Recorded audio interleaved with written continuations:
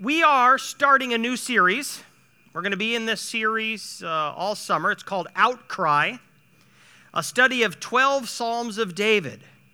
Now, David penned a lot more than 12 Psalms.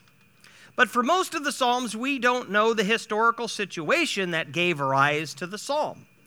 But for 13 of David's Psalms, he tells us what was going on in his life at the time that he wrote the Psalm, which is very helpful. Now, why aren't we doing a 13-week series then? It's because two of the Psalms seems to be addressing the same situation. So we're going to be in a 12-week series. And the reason we're calling it Outcry is because we get to listen in as David cries out to God from his situation. And sometimes he's in desperate need. And God, deliver me, please, I am in a desperate place. And sometimes he is saying, God, thank you for having delivered me in the past. I am so grateful to have you in my life.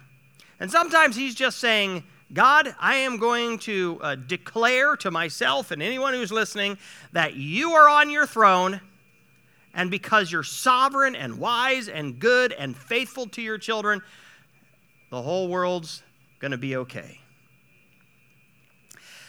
One of the most important things for us spiritually is to know how to bring our inner life to the Lord. It is so important to know how to cry out to God in your situation.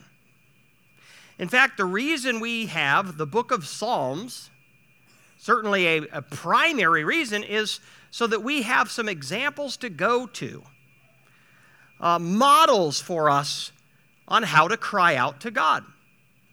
So the church has captured through, the Psalms were written over the course of 800 years. And they were compiled, and they were copied, and they were preserved for us as models of how to cry out to the Lord. And so we have a lot to learn from David about what it looks like to bring our inner life to the Lord. And as we learn to do that in a healthy way, do that in faith, boy, it's some of the best stuff for us spiritually. There are three basic types of psalms. The first is a praise psalm, and the praise psalm just declares, God, you're on your throne, and as a result, the whole world is going to turn out okay. That's a praise psalm. The second type of psalm is a lament, and in a lament, the psalmist is in a desperate situation and cries out to God for help. God, if you don't help me, I don't know what's going to happen. And then the third kind of psalm is a thanksgiving psalm, in which the psalmist is looking back and thanking God for having been faithful and having delivered him or her from the problem. And so sometimes a lament is exactly what we need, because we find ourselves right now in a place of need, and we're saying, God, come rescue us. And sometimes what we need to do is look back and remember and thank God for his past faithfulness. And sometimes we just need to say, God, I'm just declaring you're on your throne, and so despite the politics and despite what I'm reading on the news, you are guiding history to a great resolution, and I'm okay because you're on the throne. We're going to look at Psalm 3 today. That's our first psalm, so turn in your Bibles, if you would, to Psalm 3. This is a lament. David is in a sticky situation, and he needs God to deliver him. Psalm chapter 3. So here, this psalm has a superscript, and this is part of the original psalm. It has not been put there by modern translators. This is part of the original psalm. So let me read the superscript. A psalm of David, so we know the author, when he fled from Absalom his son, so we know the situation. Well, if you go to 2 Samuel chapters 15 through 17, you can read about the time that David fled from Absalom, his son. Let me just summarize. David has multiple sons, but Absalom decides he wants to be king rather than his father. And he spends multiple years laying the groundwork. And by the time he goes into outward rebellion, he has already won the hearts of the majority of Israel's nobles. And so when he declares himself king rather than David, the vast majority of Israel goes with him. And word gets back to David, who's in the palace in the capital city of Jerusalem, that Absalom has declared himself king. And David hears who's on Absalom's side, and he realizes, uh-oh, I am way outnumbered, I'm way outgunned, I got to run, because they're coming to kill me, and I can't stop them. And so David flees Jerusalem. He and his much smaller, faithful cohort are fleeing certain death. He only leaves behind, he leaves 10 concubines in the palace to take care of the palace, and he and everyone else, they flee. And while he is on the run from Absalom, when things are looking very dire, he pens Psalm 3. He cries out to the Lord for help. So we read verses 1 and 2. O Lord, how many are my foes? Many are rising against me. Many are saying of my soul, there is no salvation for him in God. Here's the situation I'm in, Lord. I am way outnumbered. Look how many my foes are. Many are rising against me, which means my foes are growing exponentially. Now that Absalom has declared himself in rebellion, it seems like all kinds of people are flocking to his side. And so those who are against me are only increasing in number. I'm outmanned, I'm outgunned. A lot of people are coming for my head, Lord. And then this, which I think is even more significant for us today. Many are saying of my soul, there is no salvation for him in God. I got a lot of enemies. They seem to be multiplying rapidly. And you know what they're saying about me? They're saying I cannot expect any deliverance from God. Now, David's foes are fellow Jews. So there's no way they're saying God is impotent to help David. They're not making a theological statement about God's power. No, they worship Yahweh. They would never say God is powerless. What they're saying is David cannot expect God to help him because God has abandoned David.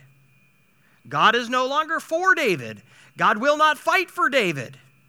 This is their propaganda campaign that they're spreading around Israel. And I'm sure they were saying something like this. You remember how Saul lost God's favor and God removed the throne from Saul and gave it to David? Well, now David has lost God's favor and God has removed the throne and he's giving it to Absalom. David cannot expect God to fight for him. He has lost the favor of God. God has disowned him, has discarded him. Can you imagine how that would have felt to David? I think that really was a bigger deal to David than the fact that he's got a whole lot of enemies. Is there any truth to this claim that God has abandoned me and I can't expect help from him anymore? What might the rationale have been? What would David's foes been basing that argument on? Well, I think we get a glimpse of it in 2 Samuel chapter 16. We read this story that as David is marching out of, or I should say fleeing out of Jerusalem, one of Saul's descendants by the name of Shimei comes out to gloat. And he hurls curses and abuse at David. So remember, Saul was the previous king. David took the kingdom from Saul. God had given it to him. Well, here's one of Saul's descendants who is obviously bitter and hates David and is so excited to see David finally, getting his. 2 Samuel chapter 16, starting in verse 5. When King David came to Bahurim, there came out a man of the family of the house of Saul, whose name was Shimei, the son of Gera. And as he came, he cursed continually. Just feel that coming out of him. And he threw stones at David and at all the servants of David. I mean, this guy's so mad he doesn't care about his own life because they could have turned on him.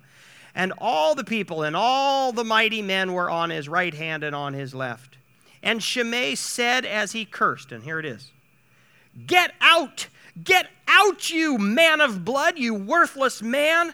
The Lord has avenged on you all the blood of the house of Saul, in whose place you have reigned. And the Lord has given the kingdom into the hand of your son Absalom. See, your evil is on you, for you are a man of blood." So here's Shimei, and he's saying, David, you're getting what you deserve. God is punishing you because of your wickedness. God has removed the throne from you, and he's giving it over to Absalom. And I'm sure that was, some of the argument, some of the rationale. They could have also said, hey, David had Uriah the Hittite murdered so he could take Bathsheba as his own wife. Hey, David counted the armies of Israel against God's express command, and as a result, God sent a pestilence upon the nation, and 70,000 men of Israel died. David is wicked. He keeps making bonehead, sinful decisions that are costing us as a nation, and frankly, he's gone too far, and God has now disowned him. He's no longer God's anointed.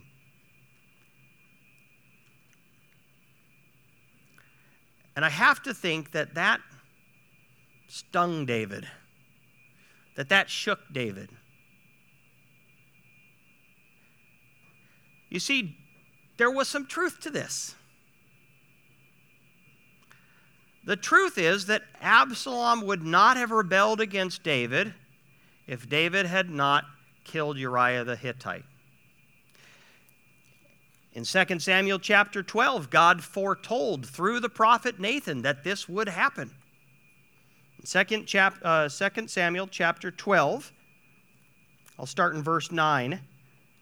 Nathan has been sent by God to David. He says, "David, why have you despised the word of the Lord to do evil in his sight? You have struck down Uriah the Hittite with the sword and have taken his wife to be your wife and have killed him with the sword of the Ammonites. Now, therefore, the sword shall never depart from your house, because you have despised me and have taken the wife of Uriah the Hittite to be your wife. Thus says the Lord, behold, I will raise up evil against you out of your own house. And I will take your wives before your eyes and give them to your neighbor, and he shall lie with your wives in the sight of this sun. For you did it secretly, but I'll do this thing before all Israel and before the sun." One of the things that Absalom did when he marched into Jerusalem is he took David's 10 concubines and he erected a tent up on the top of the palace. And then he took David's concubines into the tent in front of all Israel. And he did it publicly because he wanted to make a statement. I am taking over from Dad. And I am burning the ships. There is no chance that we will ever reconcile, because what I'm doing right now will be such a stink in my dad's eyes, we'll never be able to reconcile. So David, there's no doubt David knew what's happening to me. God foretold it, and it is a consequence of my sin. Now let me pause right there. Sometimes we find ourselves in a mess of our own making.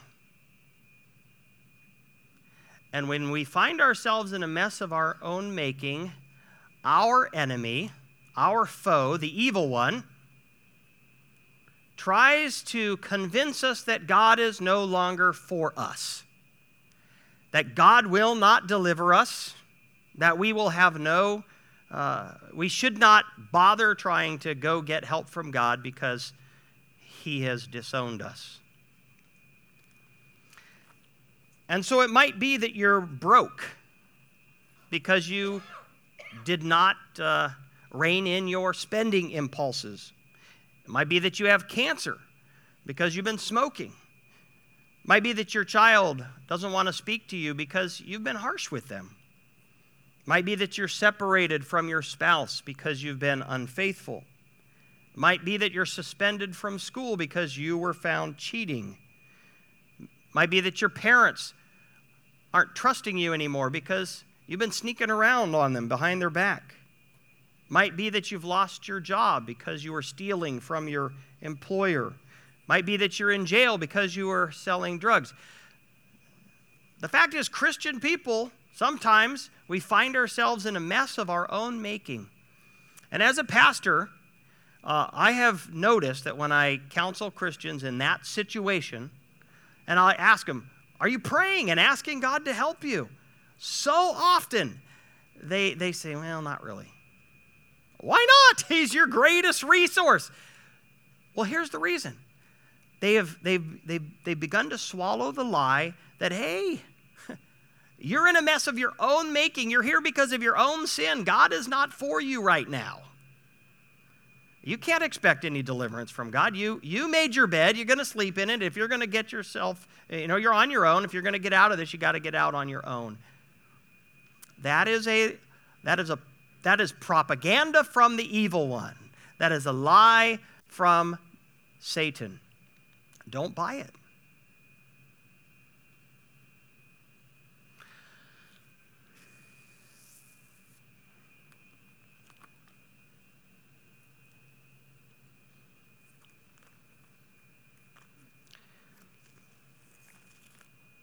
Verse 3. But you, O Lord, are a shield about me, my glory and the lifter of my head. Here is David rehearsing truth, combating the lie that his foes are spreading with truth. And what's the truth? Here's what David understood. And this is so important that we understand. God disciplines his children. He never disowns us. God disciplines his children. He never disowns us. And that's the truth that David understood, and it made all the difference. David could say, yes, I am being disciplined by God. In some sense, I brought this on myself. But God has not revoked the covenant he entered into with me.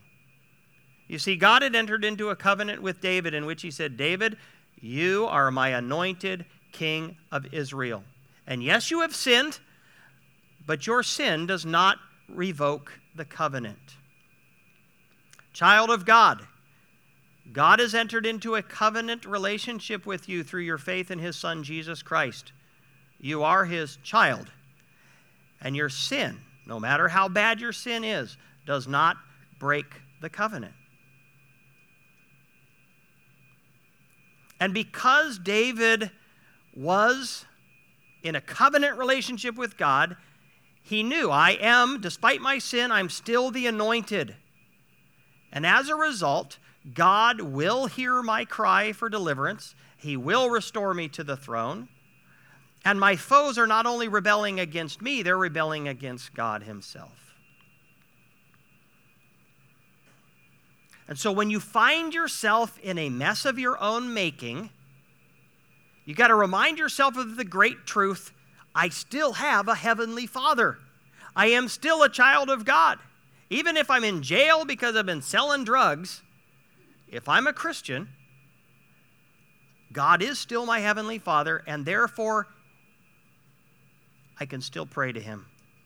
And I can still expect him to deliver me and expect him to love me in the midst of my mess. That is a game changer.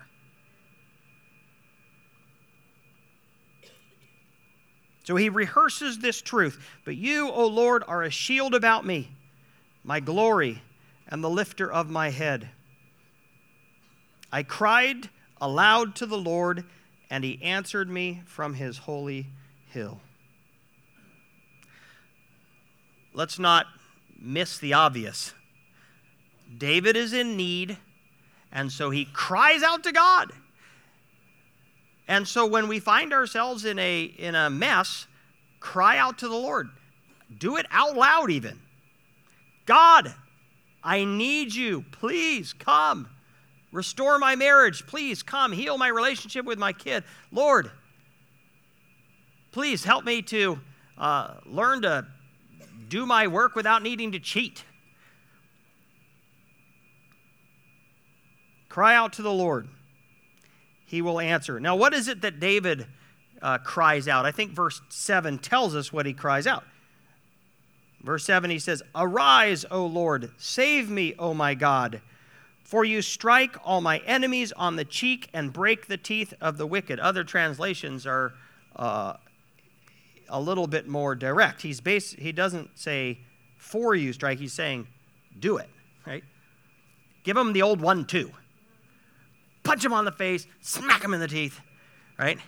Now, some commentaries try to soften this and say, well, David's not being vengeful. He is envisioning himself as caught in the mouth of the lion, and so you got to break the teeth of the lion so he can escape. Maybe.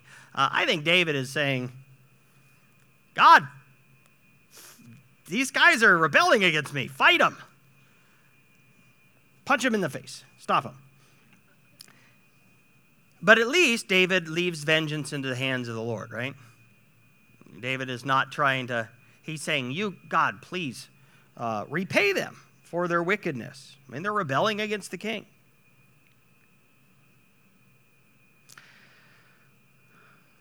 So David has said, Lord, here's my situation. He's rehearsed the truth, and he's cried out to the Lord, God, please come rescue me. And now, I love what he does next. Verse 5. I lay down and slept. I woke again, for the Lord sustained me. How easy do you think it would have been?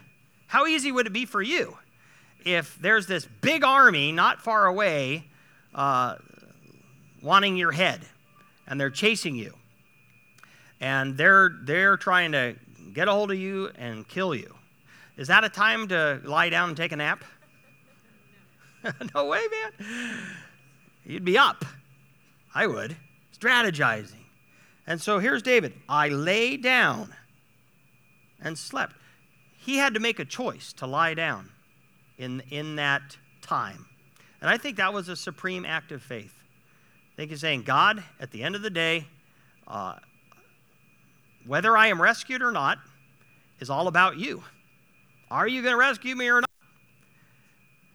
If I'm going to be delivered, it's got to come from you, so I'm going to lie down and leave it in your hands. Now, when you read 2 Samuel 15, 16, 17, you realize David, it's not that David did nothing. He sent Hushai back to Absalom and said, hey, please tell Absalom you're on his side, and then give him bad counsel and try to thwart the counsel of Ahithophel. And he divided his armies into 3, and he appointed captains over each third of the army, and so he was doing stuff. But here we see David is saying, look, I lay down and slept. I put myself in God's hands, in his care. And guess what? I woke again, for the Lord sustained me. David's faith was not misplaced. God took care of him, kept him safe even when he did nothing, even when he was sleeping. I will not be afraid of many thousands of people who have set themselves against me all around. Hear that cry of faith? I don't care if there are thousands and thousands of people. Even if I'm totally outnumbered, I'm not going to be afraid, because it's never the size of the enemy. It's always the size of our God. And the enemy can be, it doesn't matter how many thousands the enemy is. It doesn't matter how big the debt is. It doesn't matter how long you've been enslaved to the sin. It doesn't matter the size of the enemy. What matters is the size of God, who always dwarfs the foe.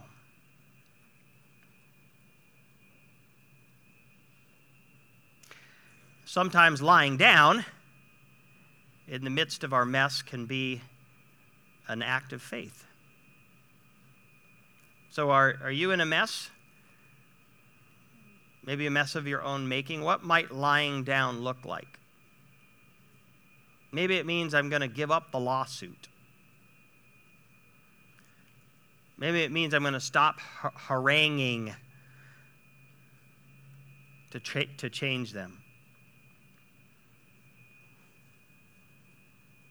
What does lying down look like in your situation? Finally, verse 8. Here, David sort of sums up his theological stance. Salvation belongs to the Lord. God has the power to deliver. It's his decision. If he's going to deliver, then I'll be delivered. It belongs to him. It's all in his hands. It's his choice. If he chooses to save me, my enemies can't stop him. Your blessing be on your people. I think here he's saying God's people have the right to go to their Father and ask for deliverance and expect God to act on their behalf. What a glorious truth. God can save, and he wants to save his children.